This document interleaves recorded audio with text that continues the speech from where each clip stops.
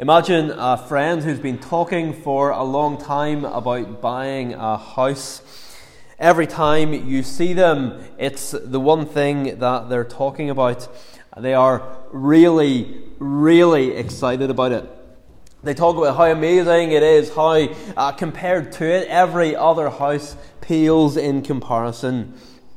And one day they invite you out to see it. And when you get there, it is completely run down. It's falling to bits. And you think, is this it? Is this really what my friend was getting so excited about? There must be some mistake.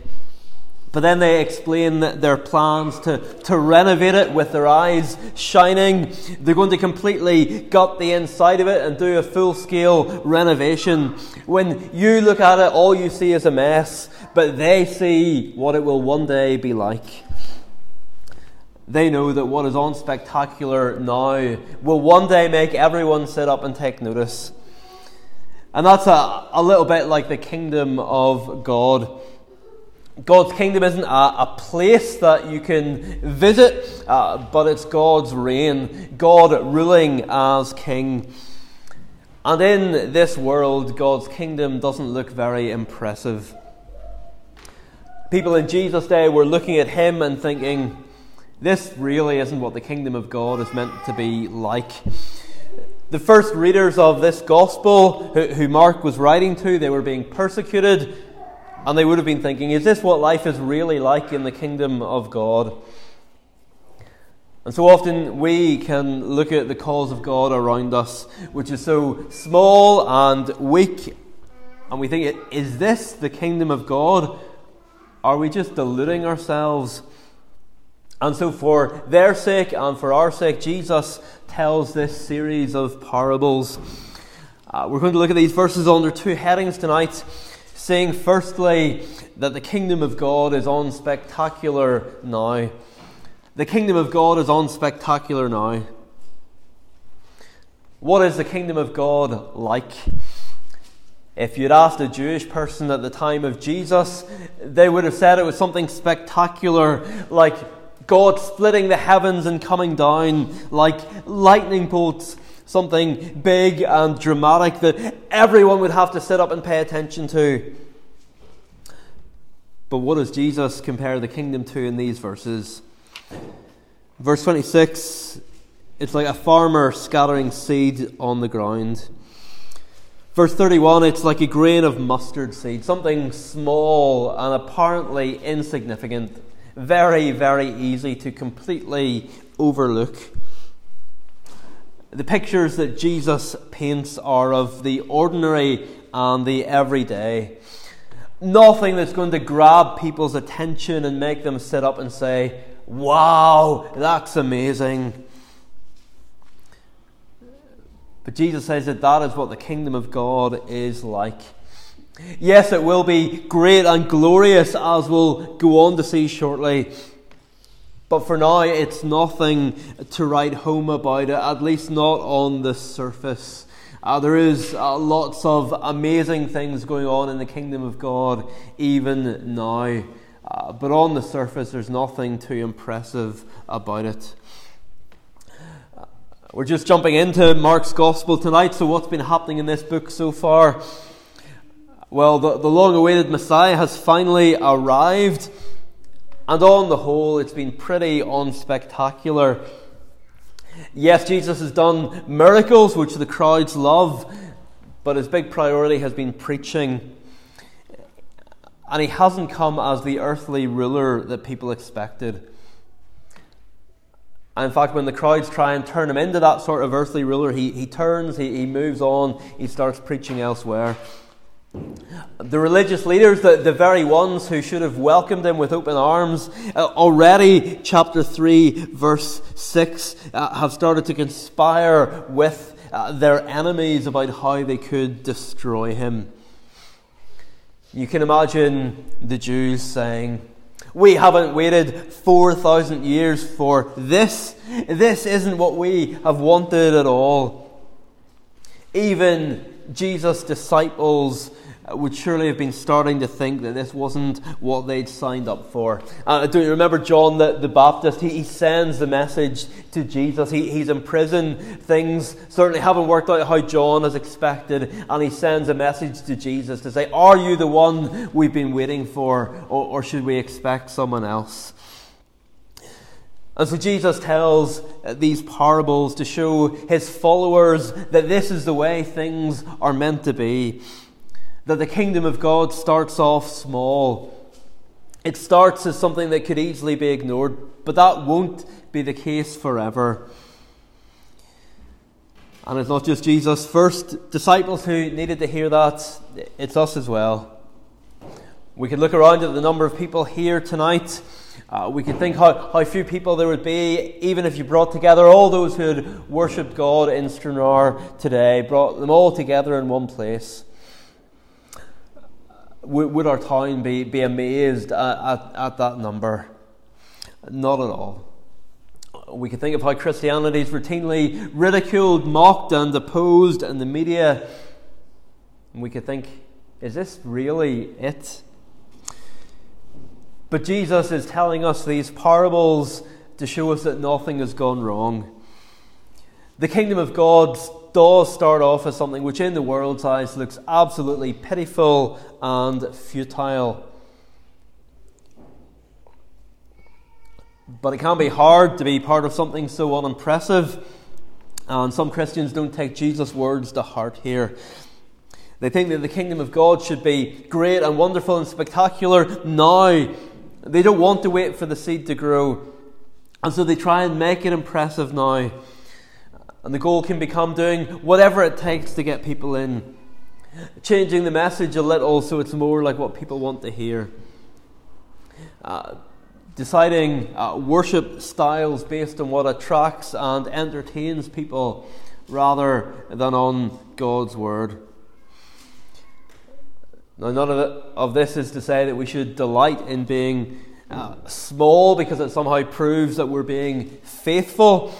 The parables tell us that the seed will grow. The parable of the sower tells us that there will be seed that falls on the good soil. And we should have a sense of expectancy as well as we think about the kingdom on this earth.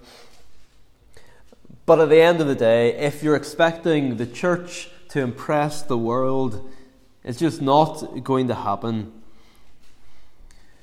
If you expect people in your workplace or your wider family to be impressed by what you're part of today, it just won't be like that. It wasn't like that in Jesus' day, and it won't be like that in our day. So what does the unspectacularness of the kingdom of God look like now? Well, as I say, the house illustration at the start isn't perfect because that house that you go to see that's falling down, there's nothing really good about it. But in the kingdom of God, there is much quiet faithfulness that we should not overlook. The unspectacularness of the kingdom in a positive way today, seen in the quiet faithfulness of parents teaching their children about Jesus and praying with them. It's seen in the faltering words of Christians as they try and share their faith with friends and family. It's seen in Christians in the workplace refusing to go against their conscience. It's seen in unknown Christians who are faithfully committed to their local churches. In January 1848, the Galloway Advertiser and Wigtonshire Free Press reported the death of John Milroy. He was, his obituary states, a man distinguished for moral courage and decision, for sincerity, uprightness, generosity, and an aversion to anything mean or dishonourable. He was distinguished for strictly observing family instruction and worship, for the interest he took in the prayer meetings of his church, and for the undeviating regularity of his attendance on the public ordinances of religion. He was a warm and generous friend of the ministers and missionaries of the church. His loss, the obituary stated, would be particularly felt by the Reformed Presbyterian congregation here, of which he was a member for about 60 years, and of whose principles and interests he made no small sacrifices for. Now, this man who worshipped through there so faithfully, he is long forgotten, even among us. The only reason I've heard of him is because the storm a few weeks ago took the roof off someone's garage, and they were trying to salvage some family documents. But how many more have there been like him in this congregation and right around the world, unspectacularly serving away? And for John Milroy, it was a time of decline for the congregation. There's a letter as well that he wrote to family in Canada, sharing some of those concerns. The kingdom of heaven is unspectacular now. And the first readers of Mark's Gospel, they needed to hear that message. They lived at a time when the Roman Empire was turning up the heat on Christians. A few years later, Emperor Nero would be setting Christians on fire to light up his driveway. He'd be throwing them to the lions. And they needed to know that nothing had gone wrong. It's becoming harder to be a Christian in the UK. Still nothing compared to what many of our brothers and sisters face around the world. But it's not quite as straightforward as it once was, particularly for some of those in the workplace, and very difficult challenges which previous generations haven't had to face. You know, what do you do when someone demands that you use their preferred pronouns? And if we don't understand what the kingdom of God is like, we'll be tempted to give up. We'll start thinking, this is too hard. This isn't what I signed up for. And so Jesus has given us these parables so that we could get it into our heads that the kingdom of God is unspectacular now. In verse 26, the farmer doesn't sow the seed one day, then go to sleep and get up and panic because it hasn't grown. It would be nice if the kingdom of God and sowing the seed was like Jack and the Beanstalk, and you could wake up the next morning and find that something huge and spectacular had grown. But Jesus says it's not going to be like that. And yet the very ordinariness of the kingdom means that now is a unique opportunity. Now is our opportunity to show whether we have faith in Jesus. Because if the kingdom was spectacular and glorious now, everyone would want to be part of it. There would be no need for faith. That's what Jesus is talking about in verses 24 and 25. With the measure you use, it will be measured to you. Jesus is calling us to invest in the kingdom of God. I read an article a few years ago about a guy called Ron Wayne. He was described as the unluckiest man in the world. He was one of the original founders of Apple Computers, but he sold his shares for $800 in 1976. But if he'd held on to them by 2013, they would have been worth $35 billion. But when he was interviewed about it, he said, "Who could have anticipated that it would be what it is today? Who could have anticipated it?" Or those who invest their lives, their energy, their resources in the kingdom of God now, they look like they're wasting their time, but one day they'll be richly rewarded. And we can anticipate what the kingdom of God will be like in the future, because Jesus tells us right here. If we're able to look at the kingdom as it's manifest on earth, outwardly we'd say, well, who would anticipate that would be anything spectacular one day? But Jesus tells us it's going to be. And yet for those who think it isn't really worth bothering with, even what they have will be taken away. The kingdom of God is unspectacular now. We need to remember that when we look at our lives. when we start thinking about what we expect church to be like, and at times it disappoints our hopes, when we long to see a massive turning of people around us to God, and we don't see it. So we need realism, but we also need to remember that this is a day of opportunity. This is the chance that we have to invest. How many people today, if they had a time machine, they would go back and invest in Apple. They'd go back and invest in these companies that they knew one day were going to be spectacular and glorious and dominant. We can do that because we know where things are heading. So the kingdom of God is unspectacular now. But then secondly, and more briefly, we see what we need to keep us going. And that is that one day the kingdom will be glorious. So secondly tonight, one day the kingdom will be glorious. Back in verse 11, Jesus told his disciples about the secret or the mystery of the kingdom. And what is that secret?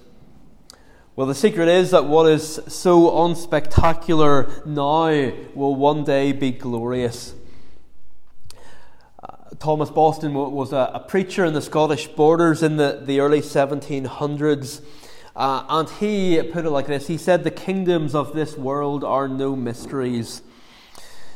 What did he mean by that? Well, he means that if you look at the kingdoms of this world, you look at the palaces, or whatever, you see the crowns, you see the scepters, the signs of royalty. Even the simplest person could tell at a glance that these things are kingdoms. He's saying there's no mystery about the kingdoms of this world. You don't look at Buckingham Palace and say, "I wonder what sort of person might live here." It's obvious that it is the home of royalty. But Boston goes on, but the outward show of the kingdom of Christ is so small and low in this world that the carnal eye, the unbelieving eye, cannot discern it to be a kingdom at all, far less that it's a kingdom above all kingdoms. He's saying that those around us look at the kingdom of God and it doesn't even look like a kingdom. But in fact, it is the kingdom above all the other kingdoms of the world. It's far more impressive than all the kings and princes and governments of this world with all their pomp and ceremony and military might. In verse 21, Jesus' reign is compared to a lamp. And yes, that lamp might be hidden now, but one day Jesus' reign will be seen and acknowledged by all. His kingdom, which looks like a mustard seed, will one day be the biggest tree there is. What once seemed so small and insignificant will grow larger than the other garden plants. Jesus' kingdom will be bigger and more spectacular than all the other kingdoms of the world. In verse 32, the birds of the air, which one day could have swallowed that little mustard seed with one gulp, they now make their nests in its branches. And in fact, it's interesting that the Old Testament describes the Gentiles as the birds of heaven. So we may well have a hint here of people from all the nations coming to put their trust in Jesus. So it is a glorious picture. If the message was simply, well, the kingdom of God is unspectacular, so just go and get on with it, it would be hard to keep going. But that is only half the message. The second half of the message is just look at what's coming. Look at what's coming. One day all Jesus' enemies will be defeated. One day we'll set foot in the new heavens and the new earth. The kingdoms of this world will become the kingdom of our Lord and of His Christ. We'll realize that the desires we've had all our lives that have never fully been satisfied in this world were little hints that we were made for another world.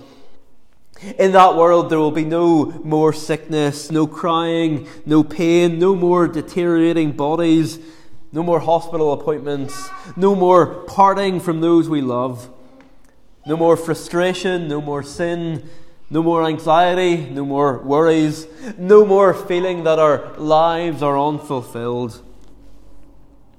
And above all, there will be perfect fellowship with the Lord Jesus, when we will see him as he is, when his glory will no longer be veiled. And that will be real glory, not manufactured or half-baked, or the church trying to imitate the world. And only that hope could keep Jesus' disciples following him when others turned away. Only that hope could give the first readers of this letter the confidence to face the lions. And only that hope will keep us going today. Only that vision will fuel us to invest in the kingdom. Because it is one thing to be nominally part of a church and go through religious motions at home, but it's another thing to truly invest in the kingdom.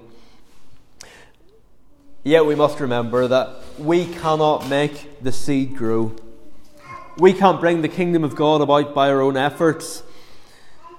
When does the seed sprout and grow? In verse 27, it's as the farmer sleeps. It's a reminder that even as we invest in the kingdom of God, we must look to God for the growth. There's a great quote from a Swiss Lutheran pastor who once said that God can put us to bed like little children and his kingdom will still grow. God can put us to bed like little children and his kingdom will still grow. And so when we get frustrated and discouraged at the progress of the kingdom of God here and now, what's the problem? But the problem isn't that we're expecting too much. The problem isn't that our expectations are too high. But the problem more often is that our clocks are set wrong. Like the person who turns up to church an hour early the morning after the time changes. Not looking at anybody that might do that, but they wonder what's wrong. There's nobody here, what's wrong? But nothing's wrong. They've just got the time wrong. And so Jesus is saying to those who have ears to hear, you're not wrong to expect glory, but you are wrong to expect glory now on earth. And as we close tonight, does this pattern of something unspectacular followed by something glorious remind you of anything as you look at the life of Jesus, as you think about the cross? Something which in the world's eyes looked completely foolish, which looked like just one more crucifixion, one more would-be Messiah dying as a failure. But tonight he sits at God's right hand. As he said to those he walked with after the resurrection, who still didn't understand why he had to die. Was it not necessary that the Christ should suffer these things and enter into his glory? To sum it up, the way of the kingdom is the way of the King. First suffering, then glory. And it will be the same with our lives if we want to follow in his footsteps. And so, brothers and sisters, keep going in the work of the kingdom. Keep doing the unspectacular things. Keep on being quietly faithful. Because one day the world will see that you've made the wisest investment of all. Amen. Well, as we close, let's sing a psalm which speaks of this growth of the kingdom. Psalm 104. Psalm 104, we'll sing verses 11 to 15, and then over to the last verse, verse 31. So starting on page 250, on one level we read this psalm as praising God for his creation, but perhaps based on some of the things that we've thought about tonight, we can sing it on another level as well. Verse 11, page 250, it talks about the birds of the air making their nests in its branches. The kingdom of God, which once seemed so small and insignificant, will be something spectacular that will draw in people from all nations. And on that day, verse 31, Christ and his kingdom will triumph over all. The stone the builders rejected, as we thought about this morning, will crush all who have opposed him. So we'll sing it to the tune Ostend, which is 184. Psalm 104, 11, through 15, so down to the bottom of page 250, and then turning over to the last verse of the psalm. Let's sing praise.